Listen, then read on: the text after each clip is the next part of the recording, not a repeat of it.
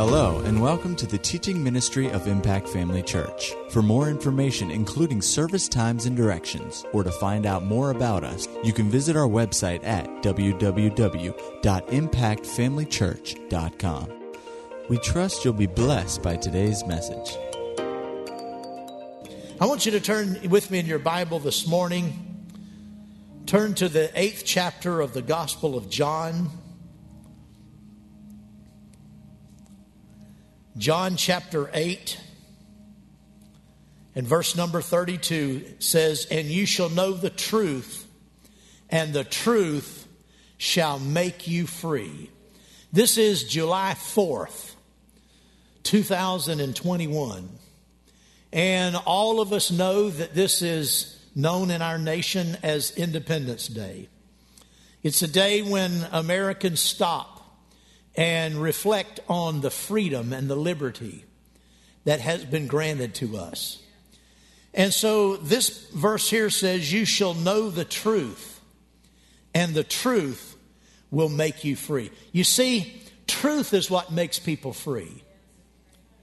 God alone is the only one who can truly make a person free.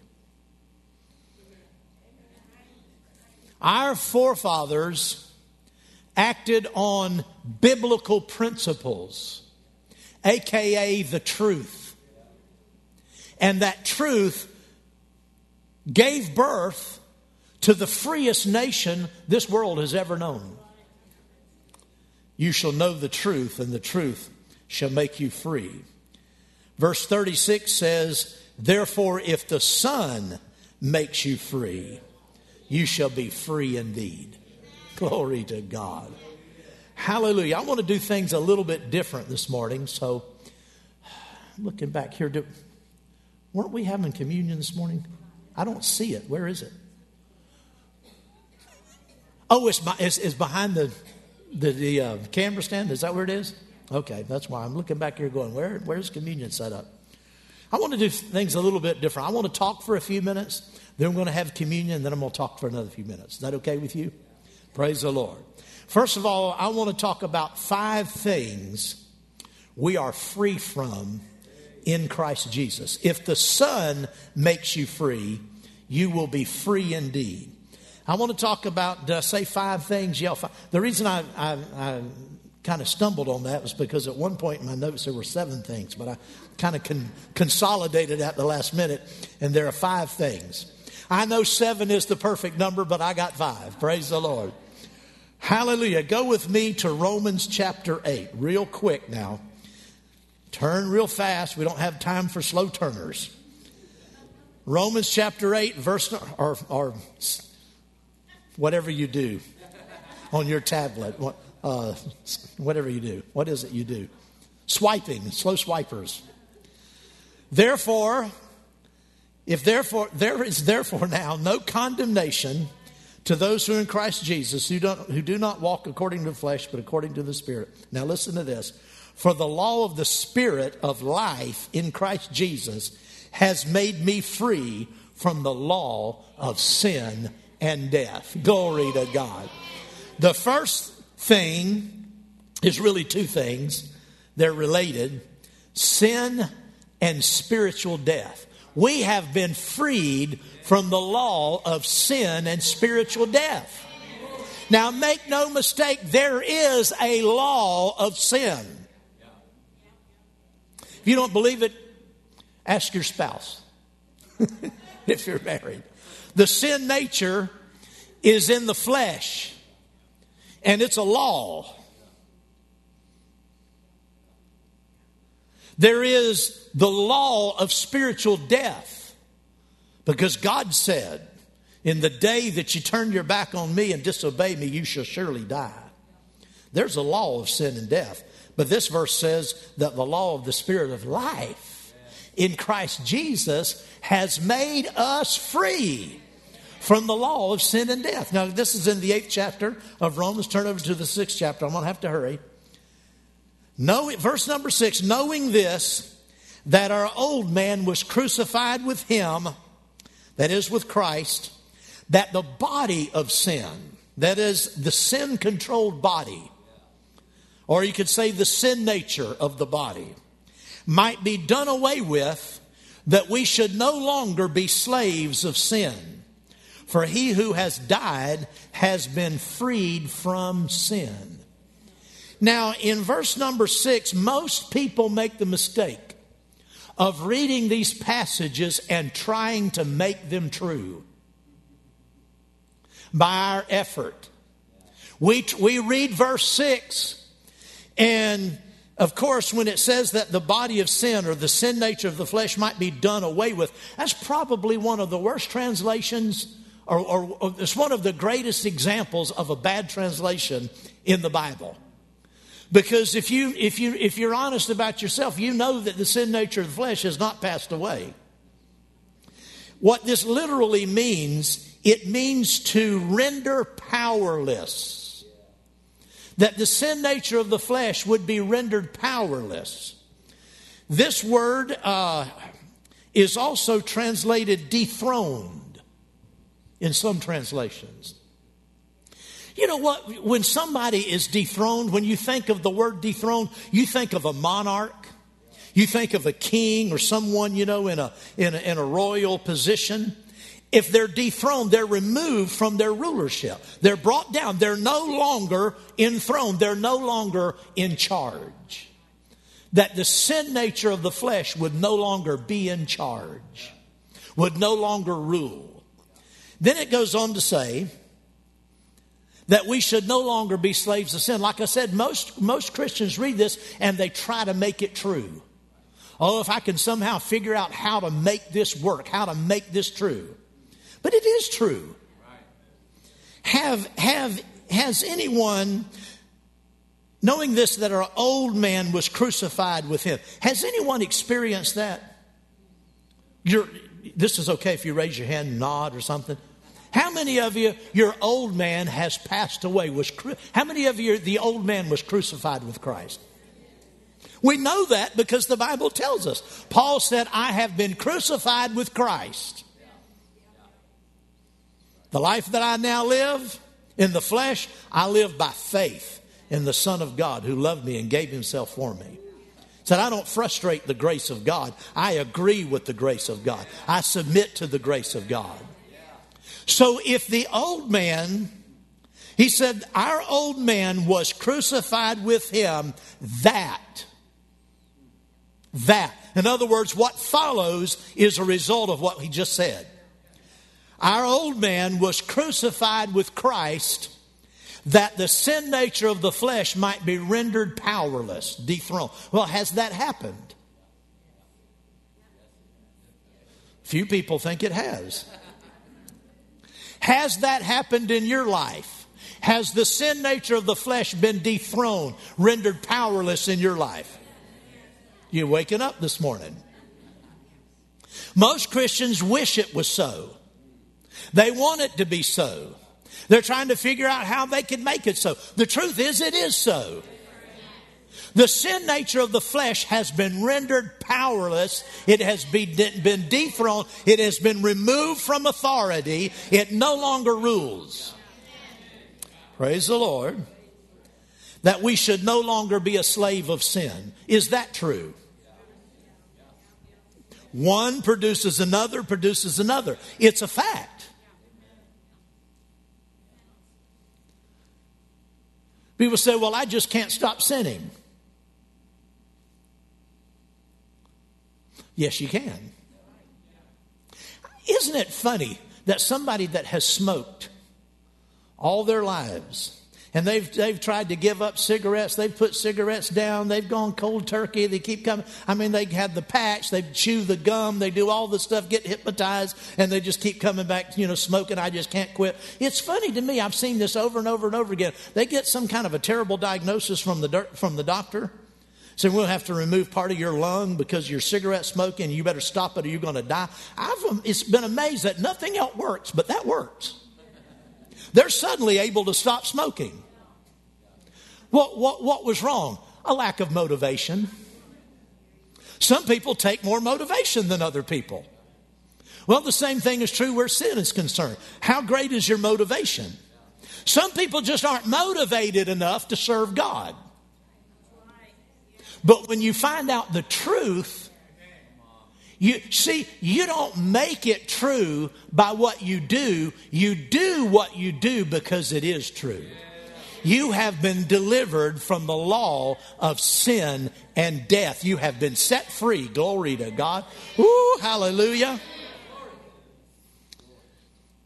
Knowing in verse 9, knowing that Christ, having been raised from the dead, dies no more, death no longer has dominion over him. Well, it no longer has dominion over you. Because he says, likewise, reckon yourselves to be dead indeed to sin, but alive to God in Christ Jesus our Lord. See, if you will feed, this is what I learned. If you will feed on this, you will begin to live it out. If you'll feed on it in faith, confession in faith, believe it in spite of everything you see, it'll begin to play out in your life. Well, praise the Lord. We've been delivered from the law. The Spirit of Christ Jesus has delivered us from the law of sin and death. Praise God. Hallelujah. We have been set free from the authority of darkness. Go over to Colossians chapter 1. Colossians, one of my many all-time favorite scriptures. Glory to God. Hallelujah.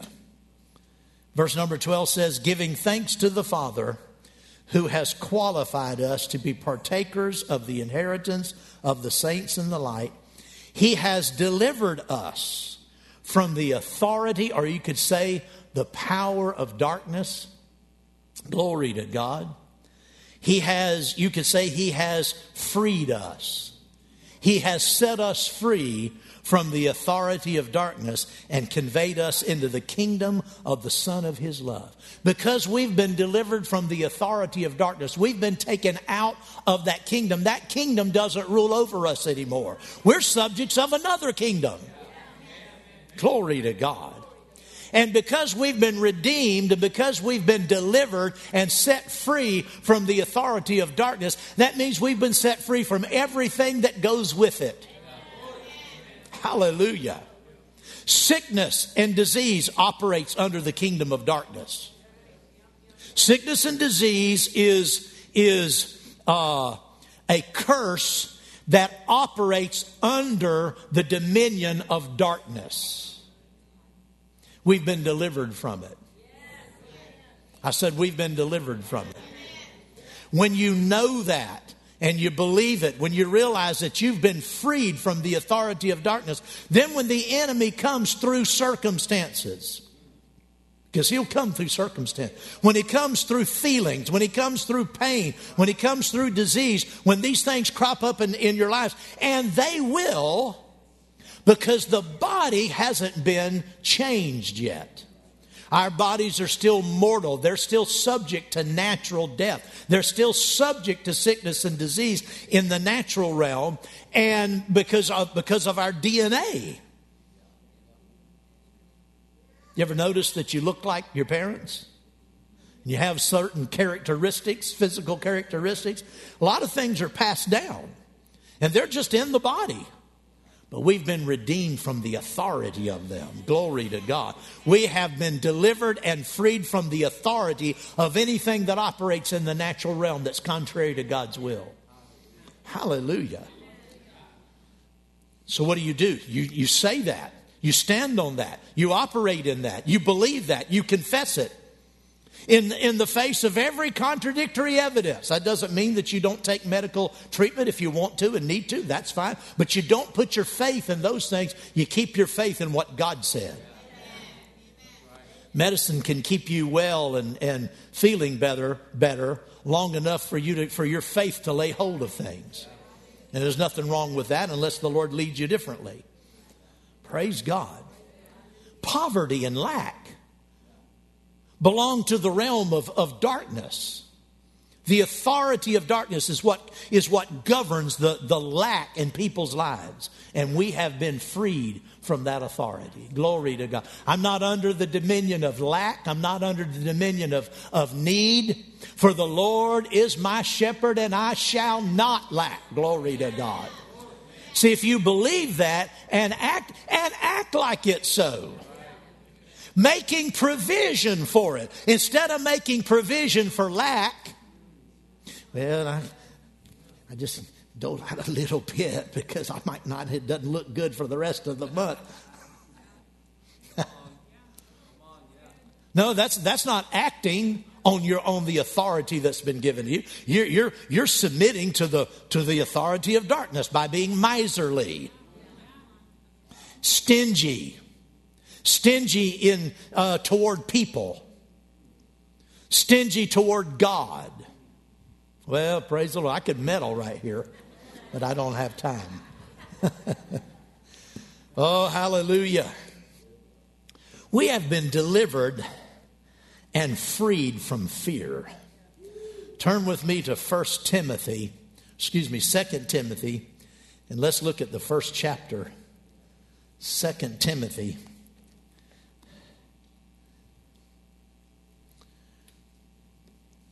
Verse number 6. Therefore I remind you. Paul had told Timothy this before, but Timothy needed reminding. Sometimes I need reminding. Sometimes my wife needs reminding. Sometimes you need reminding. I remind you to stir up the gift of God which is in you through the laying on of my hands, for God has not given us a spirit of fear, but of power, love, and a sound mind. You have to stir yourself up to lay hold of everything that belongs to you, because fear will keep you out of the promises of God. Amen. The psalmist said, yea, though I walk through the valley of the shadow of death, I will fear no evil.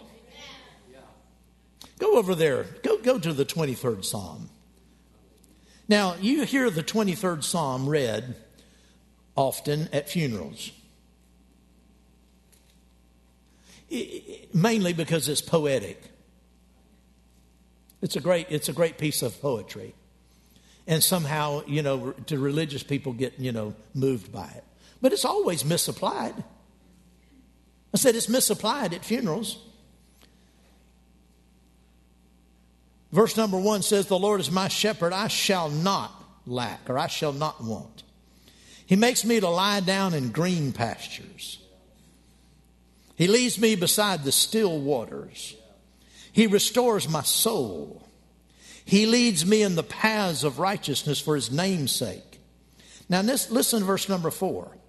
Yea, though I walk through the valley of the shadow of death, I will fear no evil. Now at funerals, they always apply that to the death that has just occurred.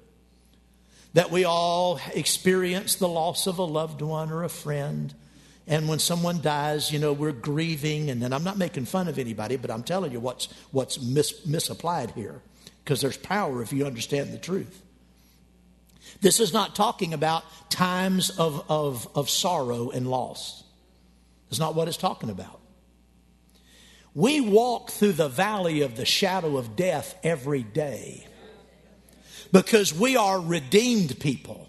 We are full of life. We have been raised up with Christ.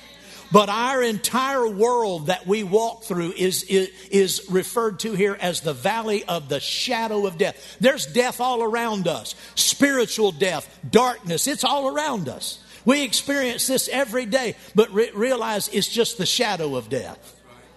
It's just the shadow of death. Death doesn't come into us. It doesn't lay hold of us because we've been delivered from sin and death, praise God. But it casts its shadow on us. We don't drop our heads and begin to moan and cry and wring our hands. Because though we walk through the valley of the shadow of death, we fear no evil. For he is with us. His rod and his staff, they comfort us. The word and the spirit, glory to God, bring comfort into our lives. In that when that shadow falls upon us, you ever been outside on a bright day and an airplane flies over and then suddenly you see this shadow go by and you go, where'd that come from? Way up there's an airplane. Well, does that ruin your day? Oh man, I thought it was a sunny day, but look at the shadow. It's just a shadow. Continue your golf game. Continue whatever you're doing. Enjoy. It's just a shadow. I'm not gonna be afraid. Just because that shadow flew over doesn't mean that plane's gonna come down and hit me. Fear no evil, for he is with me. Glory to God. His word and his spirit, they comfort me. You prepare a table before me in the presence of my enemies. We're in the presence of enemies all the time. I'm not talking about our neighbors. I'm not talking about the HOA you belong to. I'm talking about the enemies in the spirit realm. I'm not talking about your coworkers. I'm not talking about your in-laws. I'm talking about the spiritual enemies that are all around us. Woo, glory. He has prepared a table for me in the presence of my enemy. You know, if I was full of fear, I wouldn't be able to enjoy the table. But when I know my enemies, they might be yapping all around me, threatening all around. But when I know I've been delivered, I've been freed from the authority, all of that, I just enjoy the dumplings. I just bring on another helping. I praise God. Give me another helping of God's blessing. Give me another helping of prosperity. Give me another helping of righteousness. Give me another helping of joy. Give me another. I just sit back at the table and you can't be a glutton at this table. You can't overeat. Praise God. Well, hallelujah.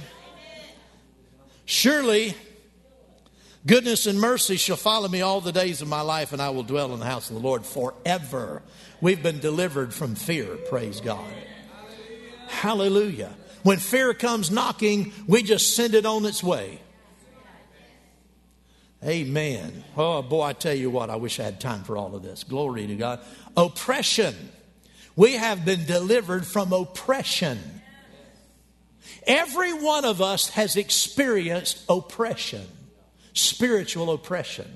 Just because the oppression comes against you doesn't mean you have to take it. When that darkness of this life, when the temptations of life, when the situations of life seem to pile up against you, it can create a form of oppression.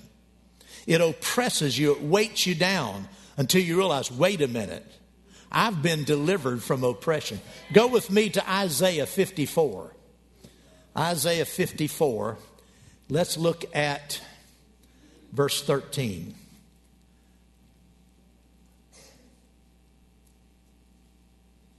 Isaiah 54, verse 13.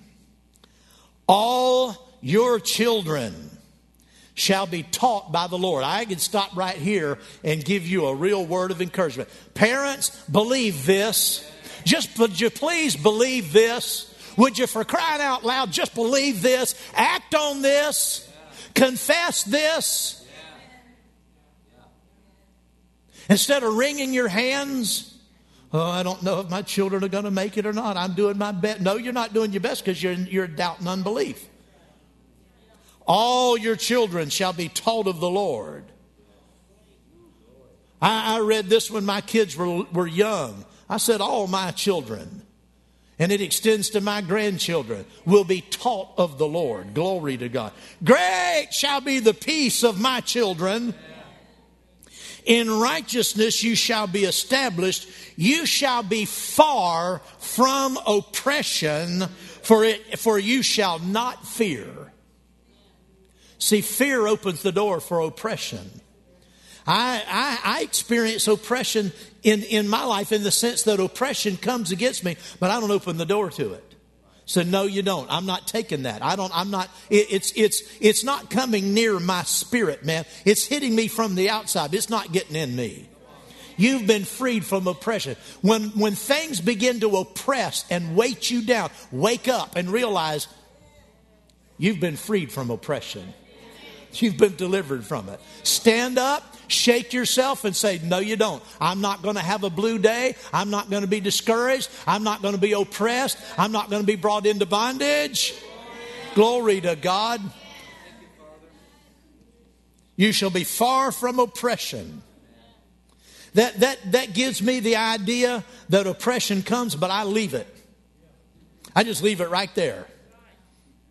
And just say, I'm going to have no fellowship with this oppression. And I just go on my way. Just leave it there. Praise the Lord. Be far from it. The more you act in faith, the more you speak the word of liberty, the further you get away from oppression. Hallelujah. And from terror, for it shall not come near you. Indeed, they shall surely assemble, but not because of me, says the Lord. Whoever assembles against you shall fall for your sake. When oppression and terror comes against you, just know the enemy is going to fall in his own trap. He's going to fall in his own trap. Just remember, it didn't come from the Lord. He said it'll come, but it's not coming from me. Well, if it's not coming from him, then you don't have any business with. My mama taught me when I was real little, I don't have any business with things that belong to somebody else. Amen. And if something's from the devil, I certainly don't want that. Well, praise the Lord. Let's look at, that was number 4, condemnation. Romans 8. Again, Romans 8.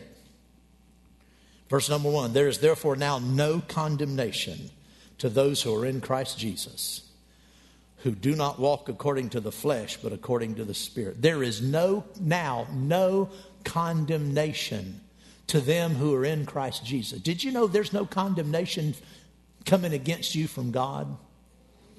God is not condemning you for anything. Jesus told the woman that was taken in authority, he said, where are your accusers? And she said, no man accuses. He said, neither do I condemn you. Neither do I accuse you. Go and sin no more. God is not the condemner. The enemy will condemn. Your own heart can condemn you. Turn to 1 John chapter 3. Turn to 1 John 3. Verse 18 says, my little children, let us not love in word or in tongue, but in deed and in truth. And by this we know that we are of the truth and shall assure, now notice this, we shall assure or persuade our hearts before him. For if our heart condemns us, God is greater than our heart and knows all things. Beloved, if our heart does not condemn us, we have confidence toward God, and whatever we ask, we receive from him because we keep his commandments and do those things that are pleasing in his sight. Condemnation doesn't come from God. But if you do wrong, your heart will condemn you. And you have to get that right and get that settled. But God will always point you out. He will not condemn you, make you feel bad. Your heart will condemn you. But God has always said, come on out. Come on out. Come on out of it. It's all right. Because in Christ Jesus, you have been declared righteous. Praise God. Our conduct is not always what it ought to be. Now, for most of us, I know there's a scattering of you out there that you're perfect all the time. I haven't met you yet, but our conduct is not always what it ought to be. But it doesn't extinguish the truth. It doesn't change the truth. What is true in us in Christ Jesus is more real than our conduct dictates or would suggest. Amen. That's why non-Christians get confused sometimes, because they see believers who say one thing and then they live another way, and then they want to criticize the truth. Well, if that's the way those people live, I don't want anything. Oh, well, are they right in doing that? Are they justified in doing that? Are they justified in turning away from the truth just because you acted wrong? No, because the truth is the truth. The truth isn't judged on the basis of our behavior. Our behavior is judged on the basis of the truth. And the truth is constant. Well, praise the Lord. We've been redeemed from these things. I want the ushers to prepare to wait on us today. Glory to God. We're going to receive communion from the Lord, and then I'm going to talk just a few more minutes after that. Glory to God. Hallelujah, hallelujah, hallelujah. For I received from the Lord that which I also delivered to you, that the Lord Jesus, on the same night in which he was betrayed, took bread. And when he had given thanks, he broke it and said, "Take, eat. This is my body, which is broken for you. This do in remembrance of me." Let's take the bread and let's break it and let's eat together. Lord Jesus, we take this and we eat it. Hallelujah. In remembrance of you and that your body was broken for us. Glory to God, that we might all be gathered together in your precious body, the wonderful body of Christ. Glory to God. We are members with you, joined with you, and members of one another. And we thank you for that. We also thank you, Lord Jesus, that your body was beaten and scourged for our healing. And we believe it and we receive that, Father. We receive that, Lord Jesus. Amen. Glory to God. Hallelujah.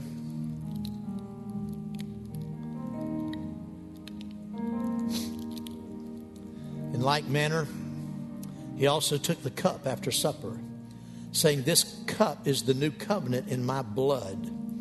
This do as often as you drink it in remembrance of me.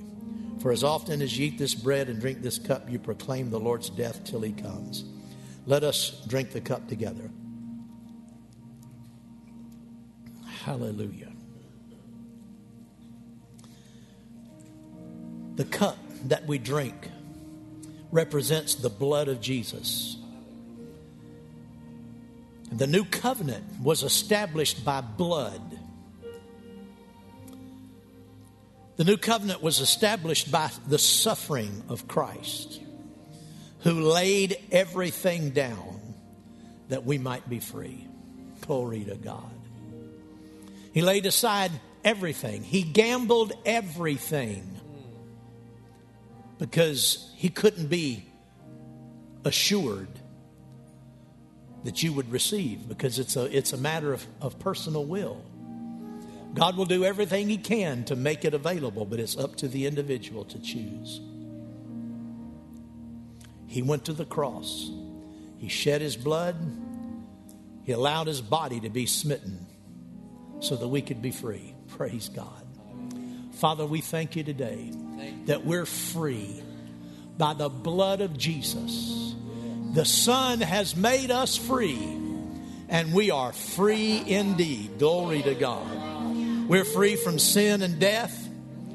We're free from the authority of darkness, poverty, and sickness. We're free from fear, oppression, and condemnation because of what Jesus did when he laid down his life. Glory to God. We're so grateful. Hallelujah. You know, the scripture says you shall know the truth, and the truth shall set you free. Even though we have been set free, you still have to know it for it to work. So on the one hand, we've been freed. On another hand, it's knowing the truth that says you have to know what belongs to you to enjoy the freedom. Amen? Amen. Paul went on to say then, having been set free, he said, stand fast, therefore, in the liberty by which Christ has made us free. Do not be entangled again with a yoke of bondage. Don't go back under that you've been redeemed from, that you've been set free from, that you've been given liberty. Stand fast in your liberty. Don't allow yourself to go back under bondage. Praise the Lord. Hallelujah. Now today is the 4th of July. Like I said, this is a day in which we remember that we were freed.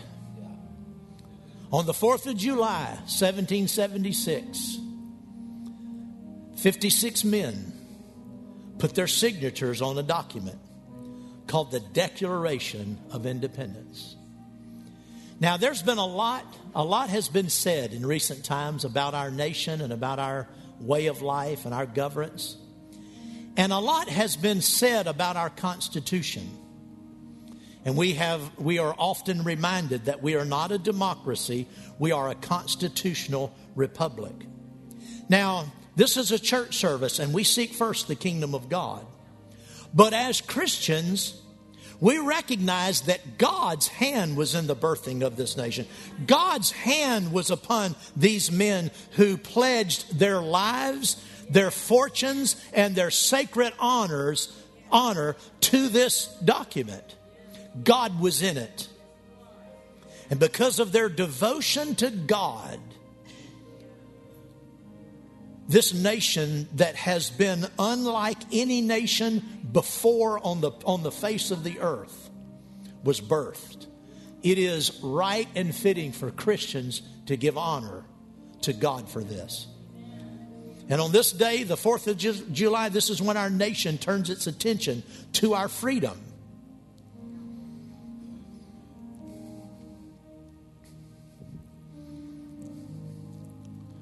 There was a Frenchman who came to the United States in the early 19th century, Alexis de Tocqueville, or if you're French, it'd be de Tocqueville.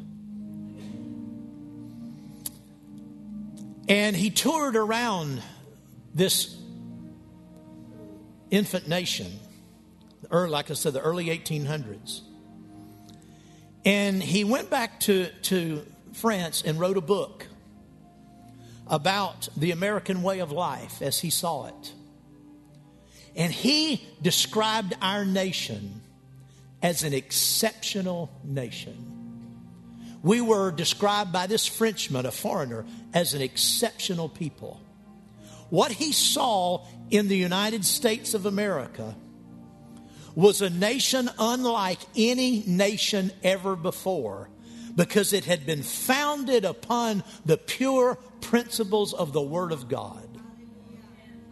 He saw something in our nation. He described the morality of our people. That we had a common morality, and that our sense in America, our national sense, our collective understanding of right and wrong was unparalleled in history. And he realized it was based upon our religion. Our founders in the Declaration of Independence mentioned it. The Declaration of Independence is not a long document. It's a short document. Our God is mentioned 5 times in the Declaration of Independence.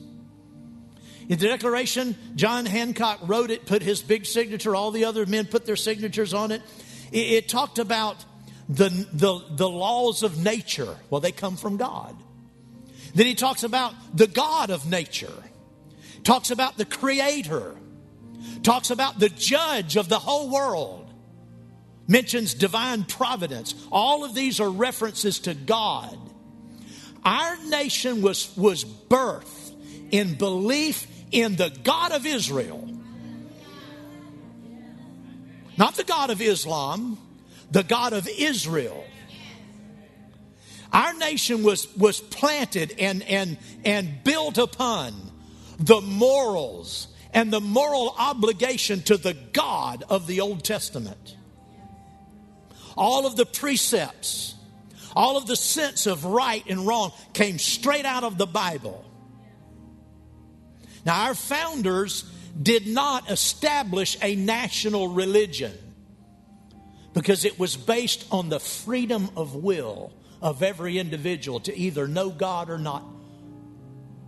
But Christianity was the overwhelming religion of the day, and it cast its light throughout our land. Our nation isn't perfect because people aren't perfect. The men who signed the Declaration of Independence, there were 56, I think, signers, maybe 53, I don't remember. They weren't perfect men. They were all wealthy, influential men. They were well-educated men. I think the highest percentage of them, maybe 24 of them were lawyers or jurists. Many were merchants. And about 9 of them were prominent plantation owners. They were all people of means, people who were recognized, people of stature, people of honor. Were they all right all the time? No. Our nation was created in a time when slavery was practiced all over the world. And some of our leaders were involved in that. They weren't perfect, but you notice our nation corrected that. As we move forward, we have always strived to correct the wrongs.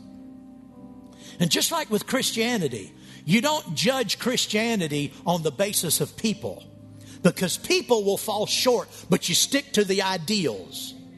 And the same thing is true in our nation. People have done wrong, but you don't judge the nation in the light of the people who haven't lived up to the mark. The mark is still there. It was a high mark.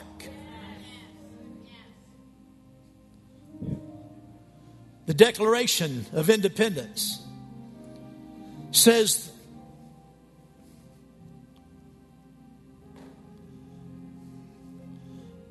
where it says we hold these truths to be self-evident. We hold these truths. Well, before this, the previous paragraph, or the first paragraph, says, when in the course of human events it becomes necessary for one people to dissolve the political bands which have connected them with another, and to assume among the powers of the earth the separate and equal station to which the laws of nature and of nature's God entitle them. A decent respect to the opinions of mankind requires that they should declare the causes which impel them to the separation. We hold these truths to be self-evident, that all men are created equal. Did we always live up to that? No, but the principle was there. The foundation was there, and we eventually reached that. All men are created equal, that they are endowed by their Creator with certain unalienable rights, that among these are life, liberty, and the pursuit of happiness. And he goes on to talk about the grievances that the colonists had with the crown, that they had sought over and over again for redress, and they were never met. And so they declared themselves independent. In the last part of this,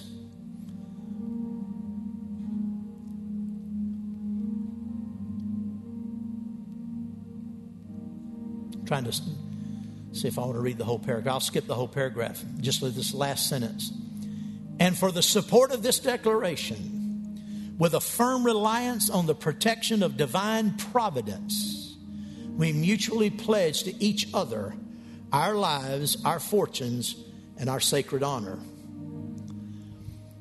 Over half of these signers suffered the loss of life and or the loss of fortune, but they did not suffer the loss of their sacred honor, and they could have. If the American Revolution had not succeeded, the odds were stacked way heavily against the colonists. They were facing the British Army, a well-seasoned and disciplined, massive armed force. There was little likelihood of success. And make no mistake, if it had failed, every one of these signers would have been hunted down and hanged. Every one of them. Their wives and children would have been confiscated in prison. Their property would have been confiscated. And that did happen to some of them. Like I said, about half of them suffered either loss of life and or loss of fortune. But because it prevailed, but because our nation prevailed, they did not lose their sacred honor. They could have. They pledged it all. And it makes me think of Jesus, that pledged it all. He put it all on the line for us. These men put this all on the line for us. And God honored their devotion to him. He did. God was in it. God's hand was on the colonists. And we won a war of independence that there's no earthly way we should have won except divine providence. Like he said, the protection of divine providence. And it's good for Christians to give honor and thank God for that today. Like I said, we haven't always been right, but our truths are right.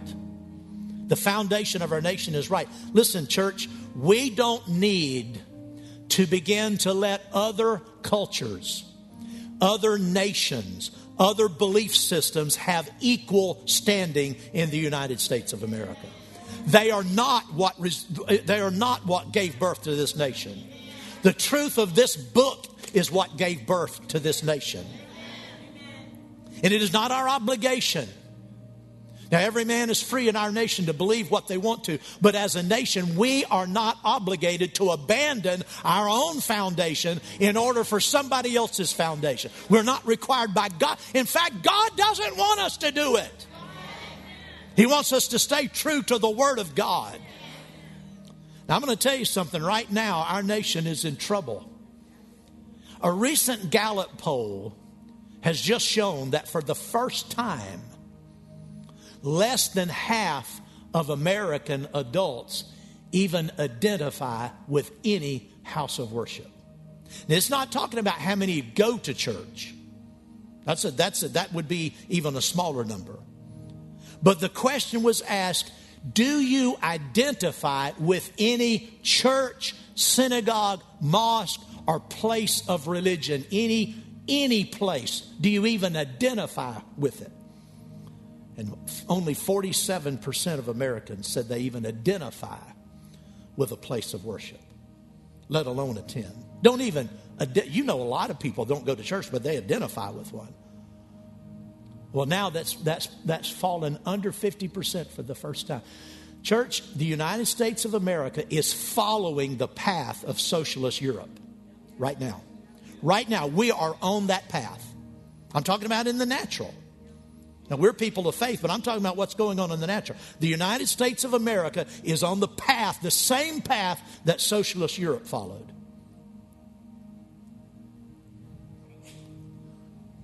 One of the big problems in our nation and our understanding of our governance is sometimes we've put too much emphasis on the United States Constitution when the emphasis really should be on the Declaration of Independence. And I'll tell you what I mean. Abraham Lincoln once compared the Declaration of Independence and the United States Constitution to the 25th proverb. Turn over to Proverbs 25.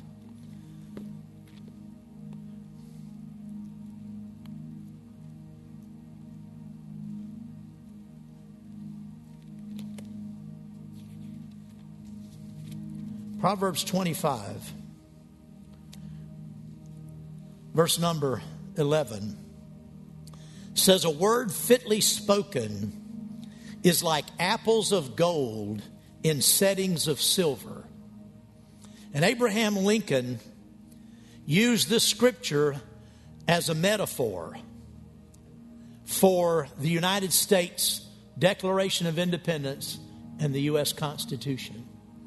And he likened the Declaration of Independence as the apples of gold and the Constitution as the picture of silver that surrounded it. One person said that the United States, that the Declaration of Independence is the conscience of the United States Constitution. The conscience, the laws are laid out, and the laws were put together to limit government. In fact, one person wrote that every Bill of Rights, or whatever it might be called, anywhere in the world has always been written to limit the power of government. Every single one. And our Constitution was written to provide a framework to limit government, and to ensure the principles of the Declaration of Independence. But the conscience of it and our devotion to God and reliance to God is in the Declaration of Independence. The apple of gold was not created for the picture surrounding it and the framing surrounding it. The picture of silver and the frame around it were designed to point to the apple, to secure the apple, to provide a framework for the apple.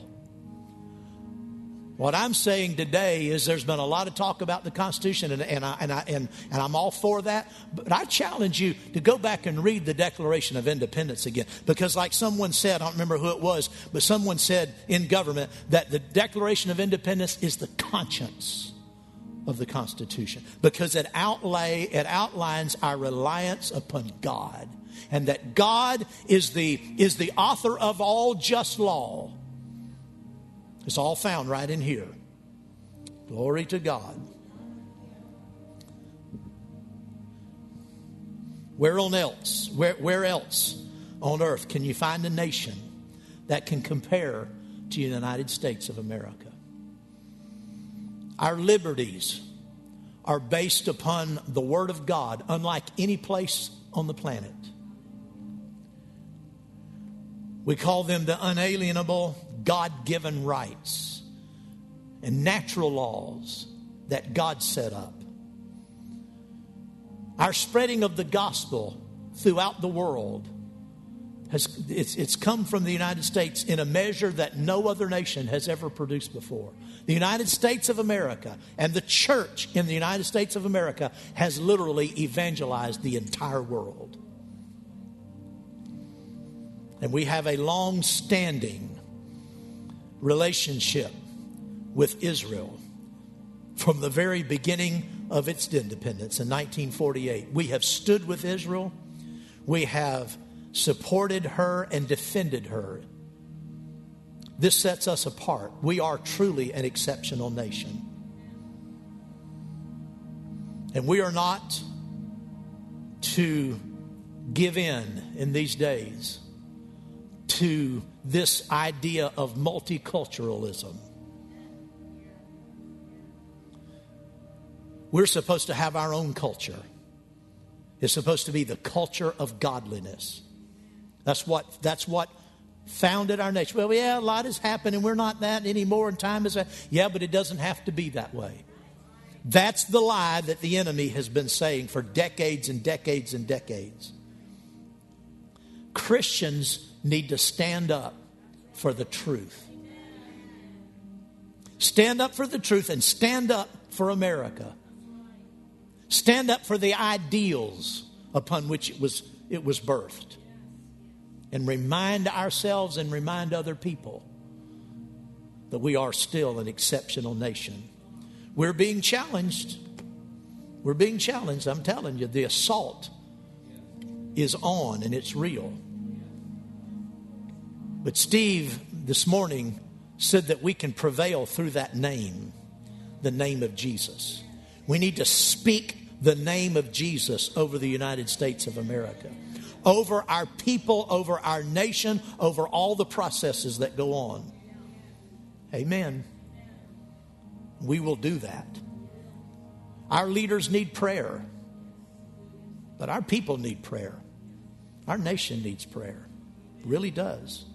Because the assault of the enemy is heated. And the enemy has no plans of turning back. Only a revived church, only a church full of the Holy Ghost and fire will make a difference in these days. Amen. Let's be that church. Praise God. Father, we dedicate, like our founding fathers pledged their lives, fortunes, and their sacred honor to the establishing of such an exceptional nation among the nations of the world. Father, we we pledge our lives. We pledge our fortunes and our sacred honor to uphold the name of Jesus over our nation, to speak life, to speak deliverance, to speak the freedom that comes from Christ. Men receive that in their spirits as they choose to follow Christ. And men receive freedom in their natural lives by a choice to follow the precepts of freedom. And not to be talked out of it. Not to be ridiculed out of it. Not to be shamed out of it. But to take their stand for these principles. Many men, Father, you know well, many men have fought, given all they had, shed their blood. And they weren't all saved men. But they did it for the cause of what's contained in this Bible. It didn't take them to heaven, but you accepted their efforts as worthy for the establishing and the safeguarding of this nation. And you brought us through 2 world wars when the odds were stacked against us, but you helped us by many saved and unsaved alike. Father, we are your church. We are your people called by your name. And we have the name of Jesus. And we pray for our leaders. And we pray for our people. We pray for the people of the United States. So many that walk in darkness. We pray for them, Father. That great light, those that sit in great darkness, that light would come to them. That they would rise up in that light and follow you. And I perceive that there is yet a change and a turning. The winds and the tide will turn for a brief time, for just a brief period. The tide will turn and the winds will change, and a great reviving and awakening will happen. And many in our nation will walk in the light of that new flow and of that change of direction. Not all will, but many will. And the time will be short and the work of God will be completed. Father, we pray for that. We pray for that time and that moving again of your grace in our nation. We pray for revival. We pray for awakening in the name of Jesus. Hallelujah. Thank you, Lord. Thank you, thank you, thank you, thank you, Lord. Glory to God. Glory to God. Glory to God. Hallelujah. Thank you, Father. Well, praise the Lord. We've been set free in spirit, and we've been set free as a nation. Let us stand fast in the liberty wherewith Christ has set us free. Let us not be entangled again in the yoke of bondage. Let us not. That is a personal decision in your own life spiritually. It's also a personal decision in your life as a citizen of this great nation. Purpose in your heart not to be entangled again with the yoke of bondage. Amen. At Impact Family Church, it is our desire to see you blessed through the power of the Word of God. We have been helping people to change their world for over 25 years through our dynamic ministries and teaching. If you are going to be in the North Central Florida area and are interested in attending our services or just want more information about us, you can visit us online at www.impactfamilychurch.com.